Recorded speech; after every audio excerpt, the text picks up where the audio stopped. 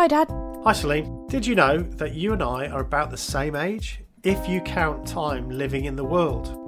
What do you mean? Well, as you know, I left a high control religious group around the time you were born. So you're in your 20s then? Well, maybe in my head. The thing is though, because I had all of my beliefs about morals, science, politics, religion, philosophy provided for me, I spent the last 25 years trying to work out what I should think about a whole bunch of stuff and work out what's going on. No one knows what's going on, Dad. Well, I think it's about time we did.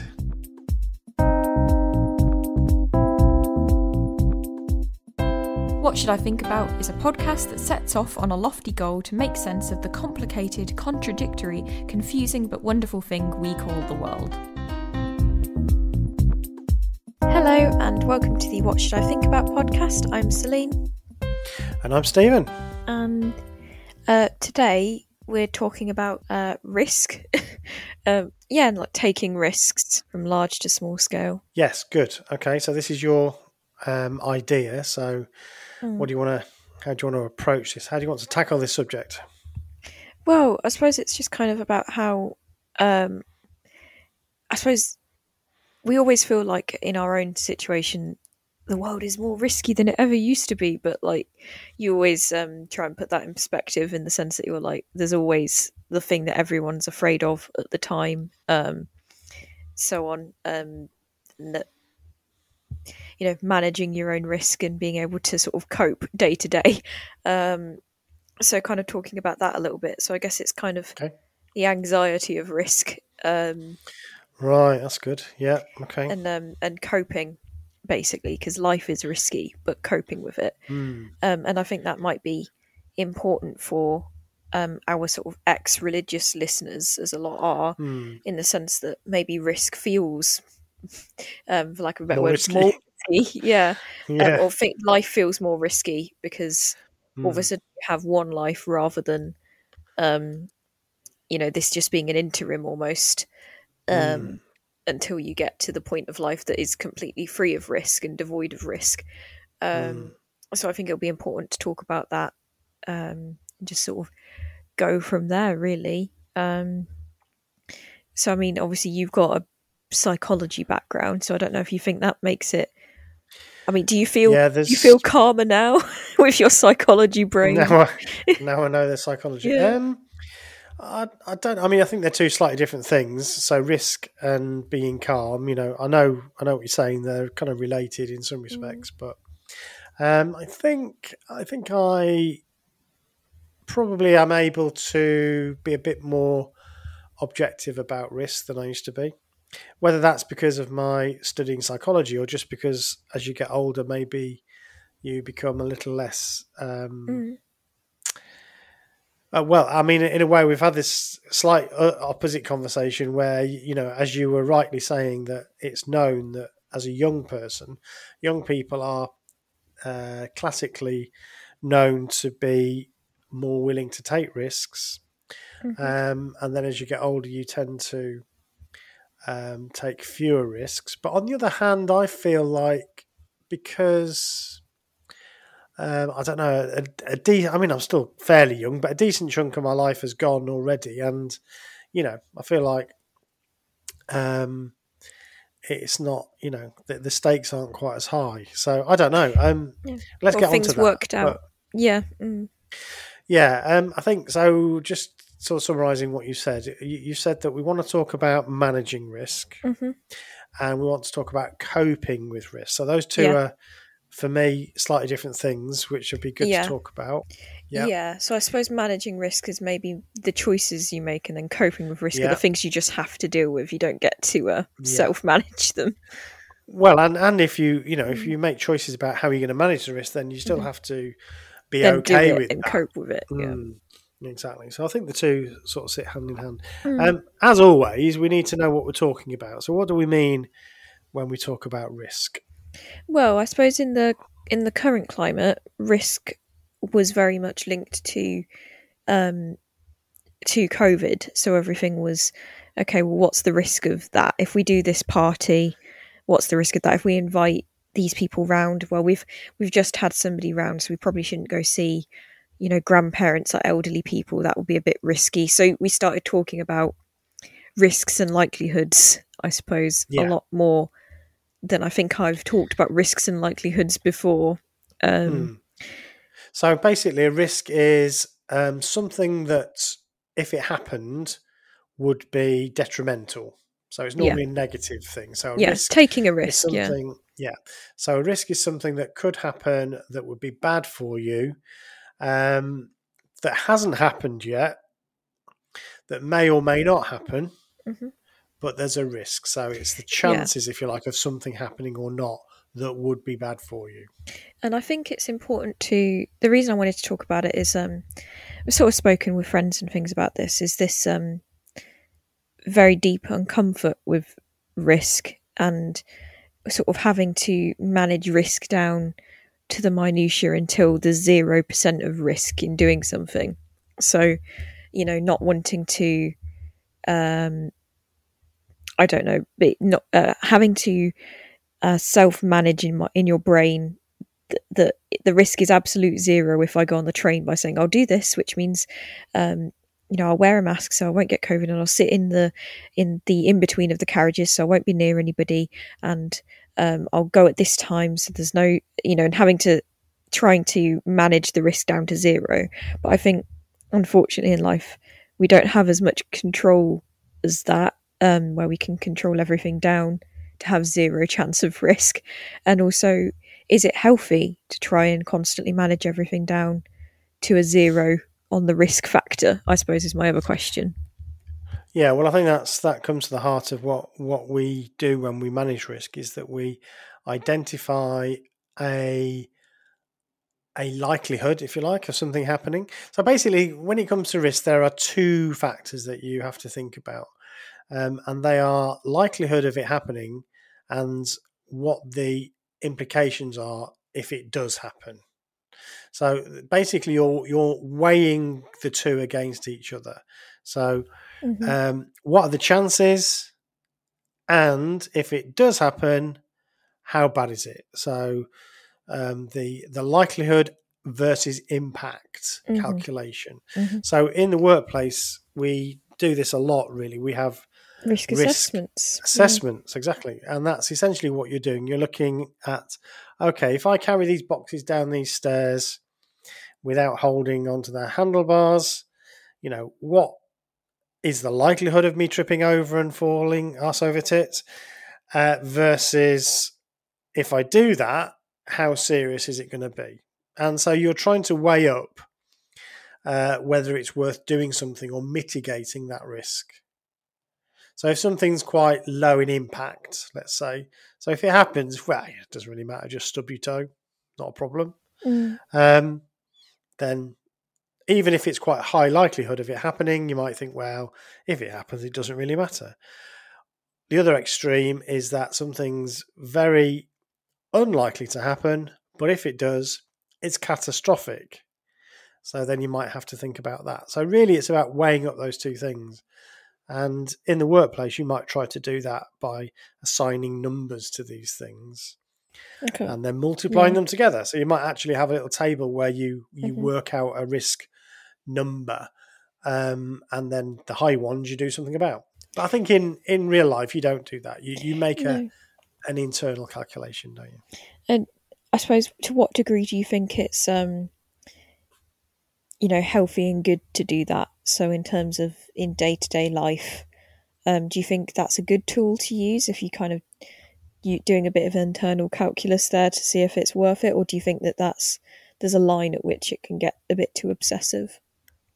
I think there's always a line in which it can get too obsessive. So yeah, if you are kind of stopping everything and doing a risk assessment for every single action, should I get up out of my bed this morning? What's the risk calculation for going through my front door? I think obviously, but I think it's quite a good.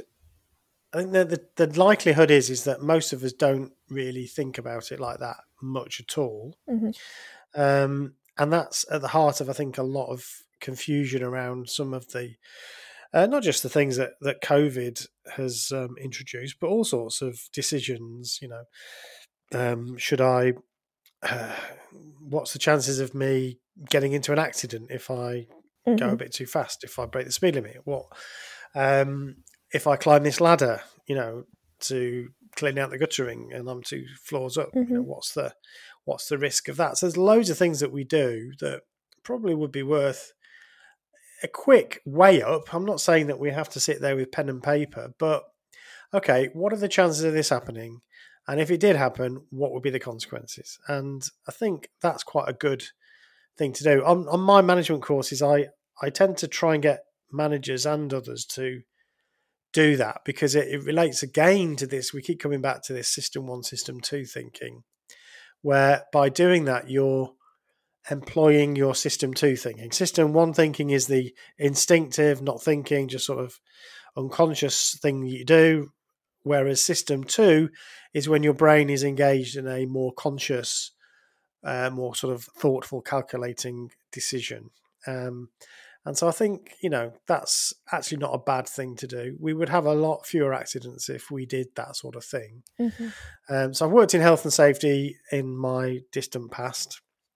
And I think all managers, in a way, work in health and safety, because we all have to think about our teams and ourselves, of course.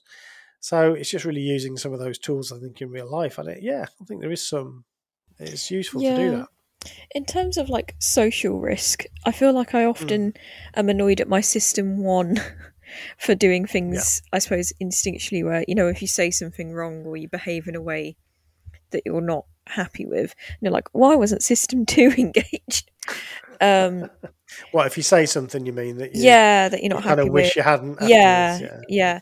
Like, just things didn't play out the way and you're like, because you were not thinking about it. It was system 1 just going off on its own. But I think the thing to remember is you can't constantly be in system 2, can you? Because you'd be paralyzed. You'd never say anything, or like.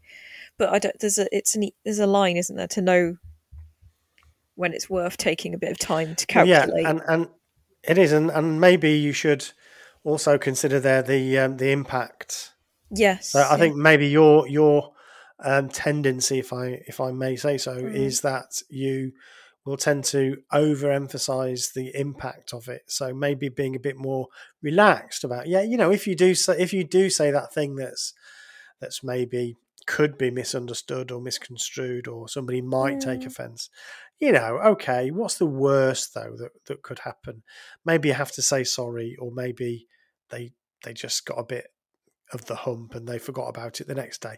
And I think when you're talking about social etiquette and mistakes you might make by, saying to somebody, oh, you look well today, which some people might think it means you look fat. Then, these are minor faux pas really. And I think the impact of those things are quite small. So maybe you over worry about the impacts when it comes to that. And so you reduce the chances of you sort of saying anything. Maybe. Or maybe you don't, but you worry about it afterwards. So that seems to be what you're actually saying. I mean, when I think about risk, and you kind of introduced it to start with, it was more to do with risk to your health, really, or your safety. So, crossing the road, jumping the lights, speeding, climbing a ladder,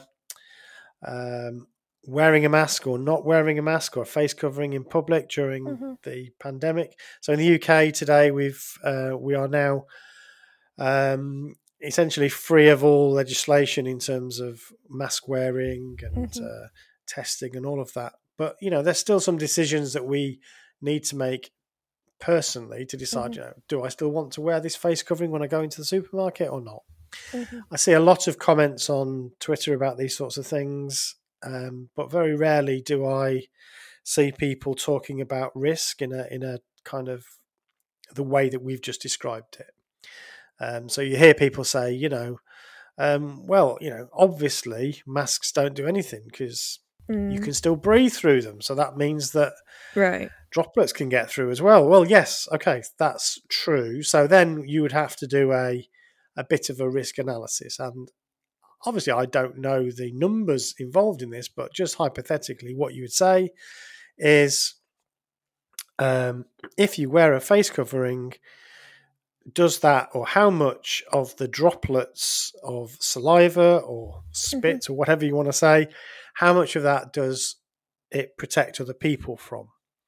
And then you might say, well, the amount of stuff that it protects other people from means that it reduces their risk of being infected by my potential infection by 20%, 10%, 5%. Now, obviously, at some point, especially in this country where we don't have the government now telling us what that calculation should be, we have to make our own decision about how much we think is acceptable. And then we're into the impact. So we might say, well, if I'm, going to a place where they're mainly young people, then maybe the impact isn't so high. But maybe if I'm going to visit grandma in the old folks' home, then although the likelihood of it being spread is pretty much the same, the impact, if it did get spread to my grandma, would be much greater. Therefore, I'm going to wear a mask when I go in there, but I'm not when I go to see my friends down the pub. I'm not saying that's the way you should do it, of course. That's that. But the point I'm making is these are the sorts of calculations that you're kind of making, and often it is about weighing up these risks. It's about impact versus and I think likelihood. Again, very much like conversations we've had over the last few days. A lot of emotion gets in there in terms of, I'm about to touch on a topic that might make people go, ooh. But in terms of vaccines and like anti-vaxxers, they're sort of, in my opinion, getting, I think, coloured by emotion rather than the likelihoods and risk analysis, I guess.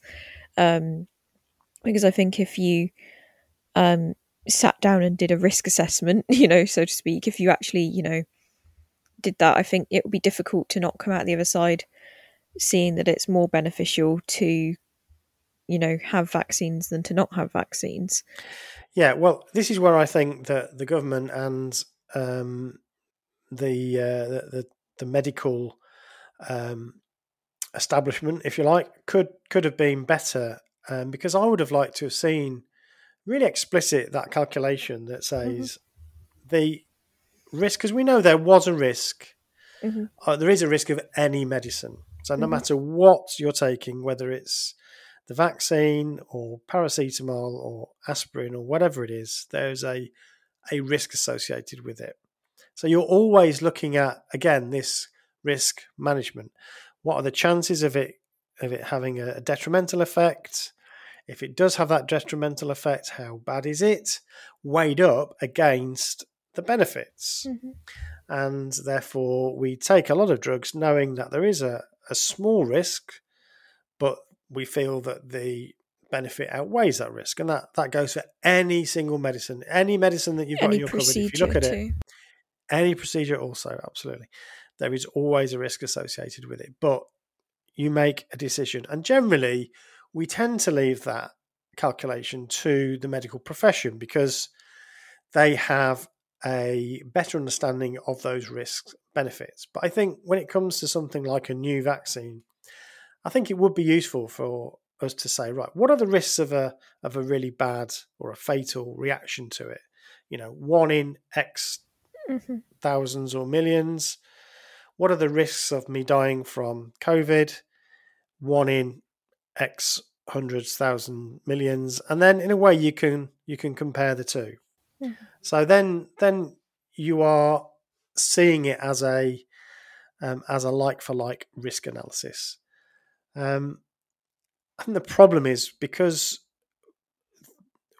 there is such a lack of trust in authorities and indeed in the medical profession, then I understand why some people find it difficult to trust them. But for me, I have enough trust in the system and in the institutions to believe that the risk of me taking that medicine is worth it because it's less than the risk of me contracting and dying from COVID.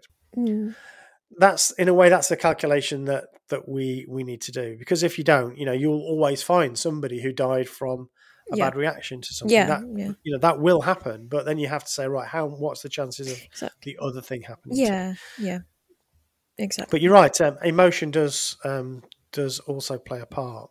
There's some psychology around this. There's some biases that are quite interesting. So I'll throw a few of these at you if you like. Okay. Yeah. So there's something called the availability heuristic. Okay. I think I might have mentioned this before. Well, tell us again. Weren't you listening? So the availability heuristic is that you're more nervous about something that you've just heard about than something that you maybe heard about 2 years ago. Yeah, I mean, to be fair, some people were like not getting the first vaccine when everyone else was, and they were like, I'm going to wait till everybody else has done it, and then I'll do it in a few months or whatever. A few people said that. There's that. But the availability heuristic is more like, so flying is a good example of this. So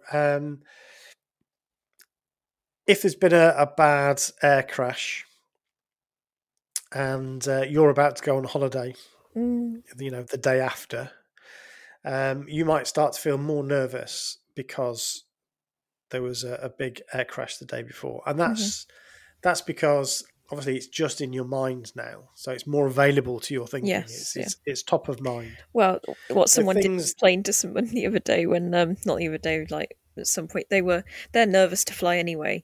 They said that, and then they were experiencing turbulence. But the person next to her got out a picture of his family and started looking at this picture of his family, and that just made her freak out, because previous to that he'd been like, oh, don't worry, I fly all the time, it's fine.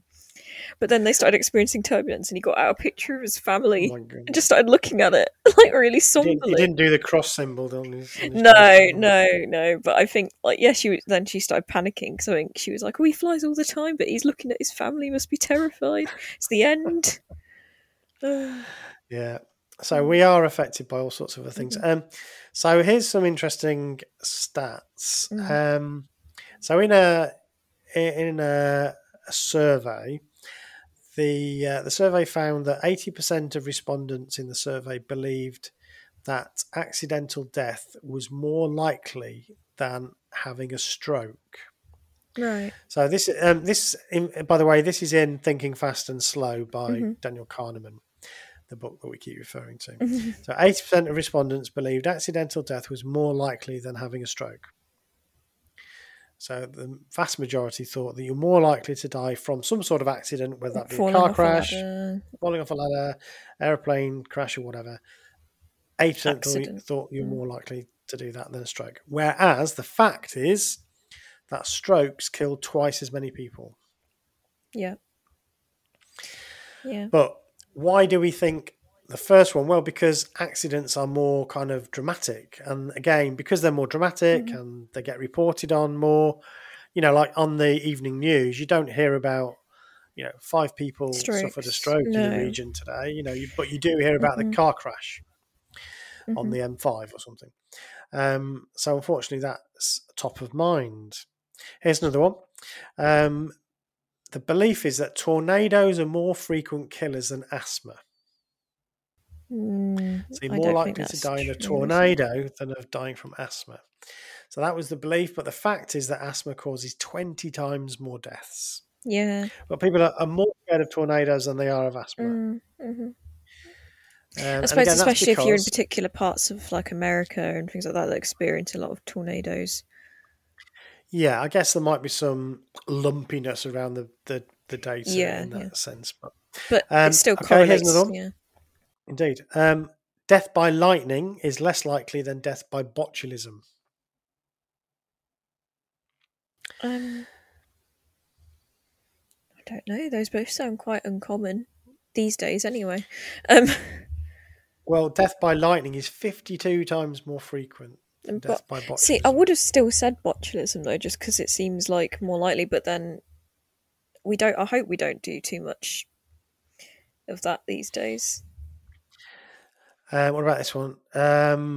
Death by disease and by accident are equally likely. Does disease count things like Strokes, anything heart really, attacks. Yeah. heart attack, COVID, Um, sickness, whatever. I suppose that's I more suppose this was common. before COVID, really. Yeah, So I suppose we that's wouldn't more be able to. common. Yeah. Well, yeah, I mean, this is before COVID. Death by disease is 18 times more likely than accidental death. So you're 18 times more likely to die of some sort of disease than you are of an accident. Mm. So yeah, the reason for that is that we tend to, again, we notice accidents much more than we do just, I suppose, everyday tragedies like somebody dying of cancer or something like that. So I think that's quite interesting. So that's the availability heuristic. Yeah, so that's a really common one. I remember. Do you remember at the beginning of the pandemic? So we're going back like about 18 months now. I think you were still here at the time. You were still staying at our house. And you started to become really quite anxious, and you sort of, we had a chat about it because you were kind of worried about. I think I was probably going to have to start going back to work after the rules were don't go out, and I was like, literally nothing's changed, because like, you know, we didn't have a vaccine at that point. That's right. So it was this time last year. It was like, you know, we got locked down a month. Well, no, it was 2020, wasn't it? It's 2022 now. So it's like 2 years ago. On Dad's birthday, we got locked in. That was lockdown day, wasn't it? Yeah. The second, when I went back to work after the second, third, whatever big lockdown, you start to become numb to it, don't you? But the first time, I was quite afraid because I was like, literally nothing's changed. We don't have, there is no vaccine. They just, you know, I'm not allowed to see my friends, but they want me to go to work. I can't see my partner. All they care about is that I'm in front of a till. So, you know, and, you know, it's kind of, it was scary. Yeah. But you got the whiteboard out. I did. I got the whiteboard out, and we sort of, I can't remember exactly what we talked about, but we were talking, and that was essentially about risk, wasn't it? It was. Well, you were talking about, obviously, the way that they have to talk about it on and consider it is very large scale, but in terms of going to work and stuff is a lot smaller scale, very different sort of statistically and risk-wise than the way the government has to think about wide, very large risk. Also trying to help me understand why they were making some of the choices that seemed very bizarre. Yes, that's right. I was like, why this and not that? And it's like, probably because on a large scale, the risk factors are very different than each individual making choices. Yeah. So the thing that helped me, I remember it now. So one of the things that helped me think about it was, so, you know, you weren't allowed to, or you were discouraged from going to certain places, but then you could go to work, for instance, or you could go to something else. And the question was, well, how come I can do this, but I can't do that? And one of the ways that helped me to think about it was, you know, if you meet 10 people, let's say, in a day, if you can reduce that down to 5, then you've halved your risk of transmitting or getting the disease. It's impossible not to have any contact, and for society to function, there's going to have to be some contact. But from a large scale, from a public health decision perspective, if you could reduce everybody's contacts by 100%, or by 50%, I should say. So if you could reduce everybody's contact by 50%, then that's going to make a massive difference to the amount of people that are going to contract the disease, which in itself will have a big impact on how many people end up in hospital, which was the big fear, that we wouldn't be able to cope with the numbers going into hospital. So from a public health perspective, often the messages we're getting are designed to reduce the amount of incidents in the population. When it comes to individual risk, it might not make that much difference. It's quite a small increase of risk, but as a population, it makes a big difference. So that's why, you know, some of the decisions, like I think you could go into a restaurant and eat, but you couldn't go into a restaurant and drink. unless you're having a meal. And you got all of these kind of The fairly Scotch egg ridiculous conversation. rules. Yeah. Yeah. Yeah. So, is a Scotch egg a substantial meal, and all those sorts of Yeah. ridiculous conversations. But it's because essentially what we're trying to do is reduce the likelihood of people passing it on by a percentage, which would mean a reduced amount of people in those hospitals. So that's kind of why it. But for you, of course, you were receiving those messages and taking them so much to heart that you thought, or it felt that that availability heuristic kicks in because you're hearing about it all the time, Yeah. and you're thinking, well, every time I walk outside, I'm going to get exposed to this. So I think that's the problem, and it often happens that people like you who are pretty conscientious and you worry about doing the right thing, you receive those messages big time, and the people that are a bit more thick-skinned and don't really receive those messages, they're the ones that actually probably need to receive them more. But that's just another sort of problem with large populations when you're trying to reduce risk. I suppose that's so this availability heuristic is what people are talking about in terms of, I don't know if you heard of this book, but it came out, it was called, I think it was in 2013, but everyone's sort of been talking about it more now. Let me just Stop Reading the News. Did you hear of that? No. But I think it would be, I'm interested to read it because I've heard quite a few people have read it. Basically, and then all the news articles wrote about it. I'm sure they found it an interesting read. Talking about the potential change in landscape for news and how news is treated if people turn away from it in its current state.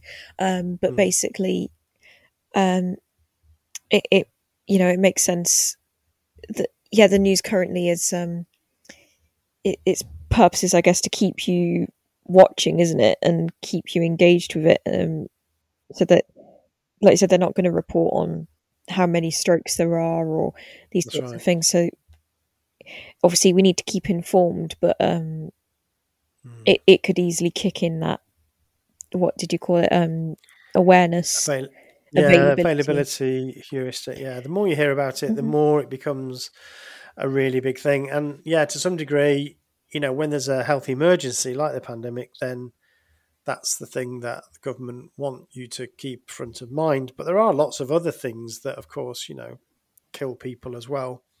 And on an individual basis, although, of course, there is a slight increased risk of the pandemic, but you're still at risk of cancers and heart attacks. And that was the thing that was being discussed a lot, wasn't it? That people weren't getting treatments and so on. So just changing to a slightly, still on the same topic, but just slightly changing gears. Do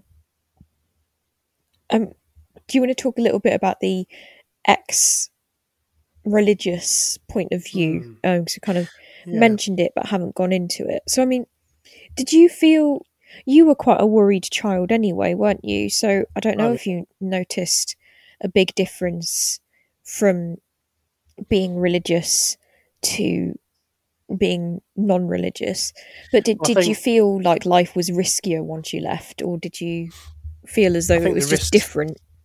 I would say the risks were different, really. So the risks for me as a Jehovah's Witness was sinning against God, or sinning against the Holy Spirit, or failing to do something that I could do to save somebody's life by bringing them into the truth. So blood guilt, thought crime or thought sins.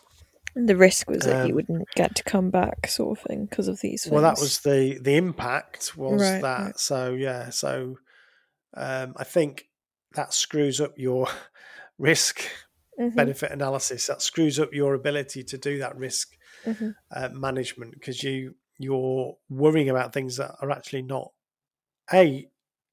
true. So God isn't going to kill you at Armageddon if you don't preach enough hours on the ministry.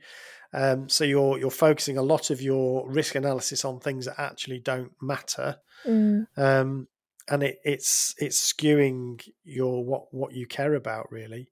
But on the other hand, there are things you don't worry about. So you're not thinking about, oh, should I take out that extra pension, or should I, how do I get a leg up at work, and get that position that I really want, and so you're not thinking about those issues so much, but you've got these other things that are worrying you more of the time. Did you find it a strange transition then to start doing risk taking or considering risk in ways that you hadn't before? Yeah, I think it's something you don't consciously. Well, I didn't really consciously think about.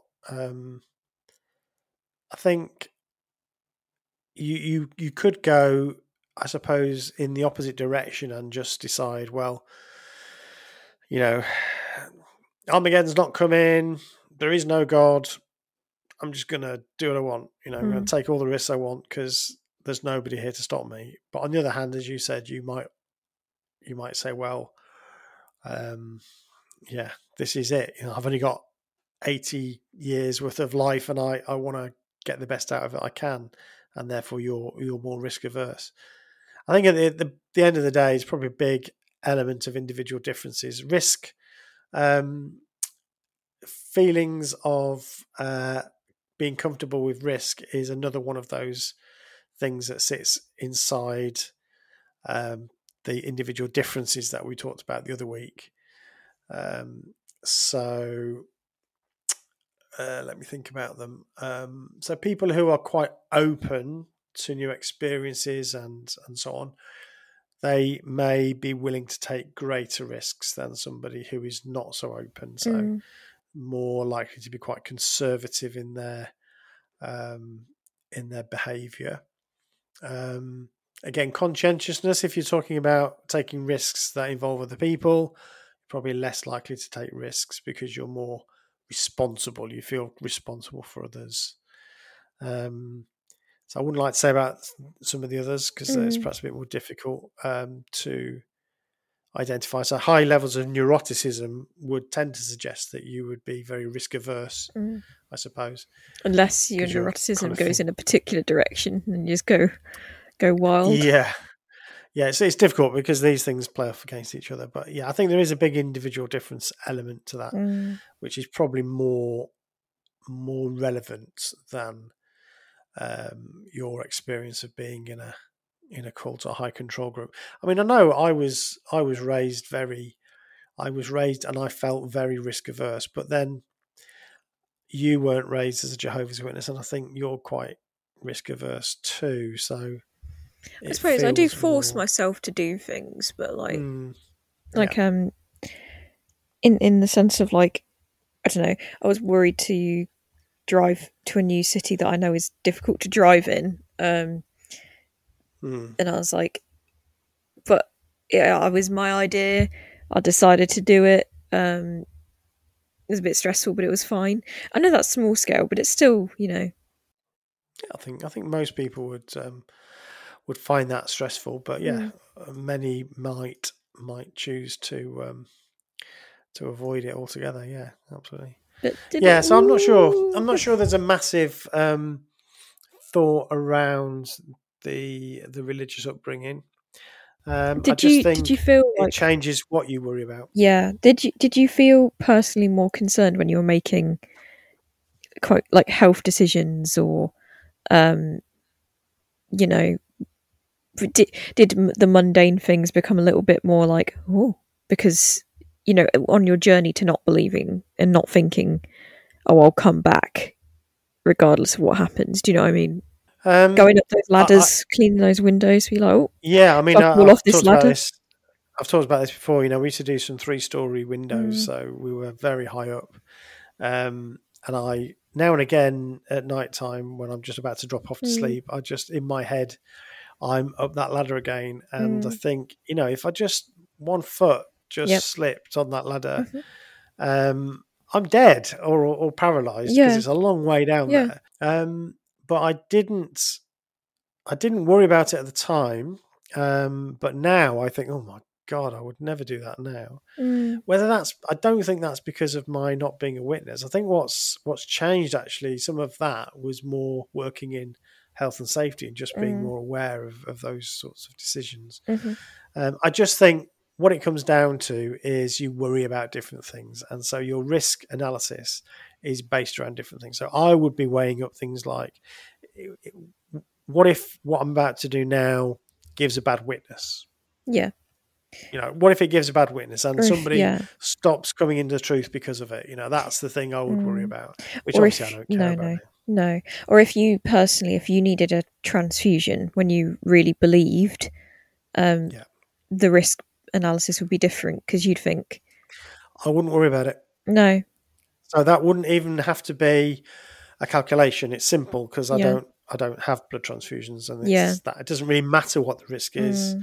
I know I don't do that, so you could tell me that I'm definitely going to die if I don't have it, and I still wouldn't have it. So I think it's perhaps slightly different if you're talking about somebody else. So and I was coming out at the time we talked about when you were being born at that time, but yeah, I mean, I had an operation before you were born, and I remember filling out a blood form, a no blood thing, and I didn't worry about that at all. Other than I felt a bit embarrassed, and yeah, that was fairly unpleasant.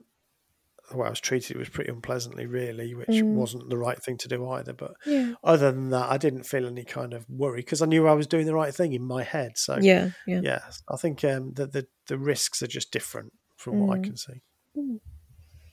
I mean, we've talked mainly there about risks around health, I suppose, but of course we take risks or we make decisions about, should I leave this job and do a different job, for instance? Should I risky? Yeah, should I take risks around my career? Should I I move go for that to a new city? Yeah, should I move house? Yeah, city. Should I get married? Should I not? Should we take out that mortgage? Will I be able to afford it? These are all risks that we have to weigh up. And I think thinking about them in terms of risk management, what we've discussed, is the only way to do it, really. And okay, what are the makes you feel better no matter the outcome, I think, because then because then even if it doesn't work out, you can say, well, I did everything I could and I made an informed decision. Do you know what I mean? Yeah. So when you make those big choices, it's like, well, it's not because I rushed it or I didn't consider things properly or, I'm bad. It's just sometimes things don't work out, and we knew there was risks, but we decided to take that risk, and put in as much precaution as we could. But sometimes these things happen, and you feel a bit better about it. Obviously, you're still a bit mopey when things don't work out, but you feel a bit better about it. I think things like that, it's kind of, it's nice if you go into it with your eyes open and you accept the risk, and sometimes it works, sometimes it doesn't. When you don't feel like you knew all of the risks, that's when I think you can feel a bit bitter or a bit cheated, if you feel like you weren't given all of the information, which I'm sure a lot of born-ins can absolutely testify to, is that you feel like you weren't given all of the information, so you weren't able to make your own calculations. I mean, the other calculation that's just occurred to me is the one that I think we all make when we leave. You're actually calculating, is leaving worth it? Is it? Yeah. Is this the right risk to take? Yeah. What happens to my family? How do my family treat me? Might I get disfellowshipped? Can I do it in a way where I don't get disfellowshipped? What's the risk of that? And so, if I do end up getting kicked out of my house, if you're a young person, maybe you don't have anywhere else to go, what are the risks associated with that? So in a way, that's what we're doing when we're deciding. And I mean, I definitely was very conscious of doing that risk analysis when I left. I was thinking, right, if I do this, what's likely to happen? If I do that, what's likely to happen? And that's how I thought about it. And I really feel like I personally feel that was the right thing for me to do. It might not be for everybody, but for me, it meant that I could leave, fade, and, still be able to have some sort of relationship with some members of my family anyway. And that's meant a lot to me over the years, and to you too. So, yeah, I think that was the right thing to do. It's one of those occasions where definitely for me, better to do that than stomp out saying, right, that's it, I've had enough of this. I'm not going anymore, you know. So for me, it was about thinking about it and thinking, what's the best way to exit this thing? I appreciated the risk-based analysis you did, because it meant, we got to have relationships with people that we wouldn't have otherwise and things like that. That's right. Considered me in the equation, which is nice. Yeah, I mean, that is my nature. So I've said it before, I'm a slow thinker. I tend to do all that weighing up. So it is part of my nature. I guess sometimes it might go against me, you know, sometimes you have to make a decision quickly. But for the most part, I feel like it's better to think about it first. Generally. Cool. All right. Well, are we done on risk? I think so. I hope people found that kind of slightly comforting. I don't know if they did or not, but I hope so. Yeah, I don't know. Yeah. There's a few decent little tools there, really. There's I'll put on a little table that you can download that I use for my management training courses. You can download it and you can use it. It's just a table, really, that allows you to give numbers to so the big choices, big choices. Now, what's the likelihood exiting religion chart? Nice. So I'll pop that on the website. So I'll put a link to that. Yeah. Awesome. Cool. Okay. All right. Well, thank you very much for that conversation. Thank you. Risk done. Nice. Never worried about risk again. Cool. Well, thank you very much. I enjoyed that. Thank you. So please, listeners, don't forget to like and subscribe or follow or whatever the thing is that you need to do. And if you want to be a patron, that would be fantastic. But if you don't, that's cool. We still love you. Keep listening to the podcast and write a review. Bye-bye. Bye. What Should I Think About is an Evil Sheep production.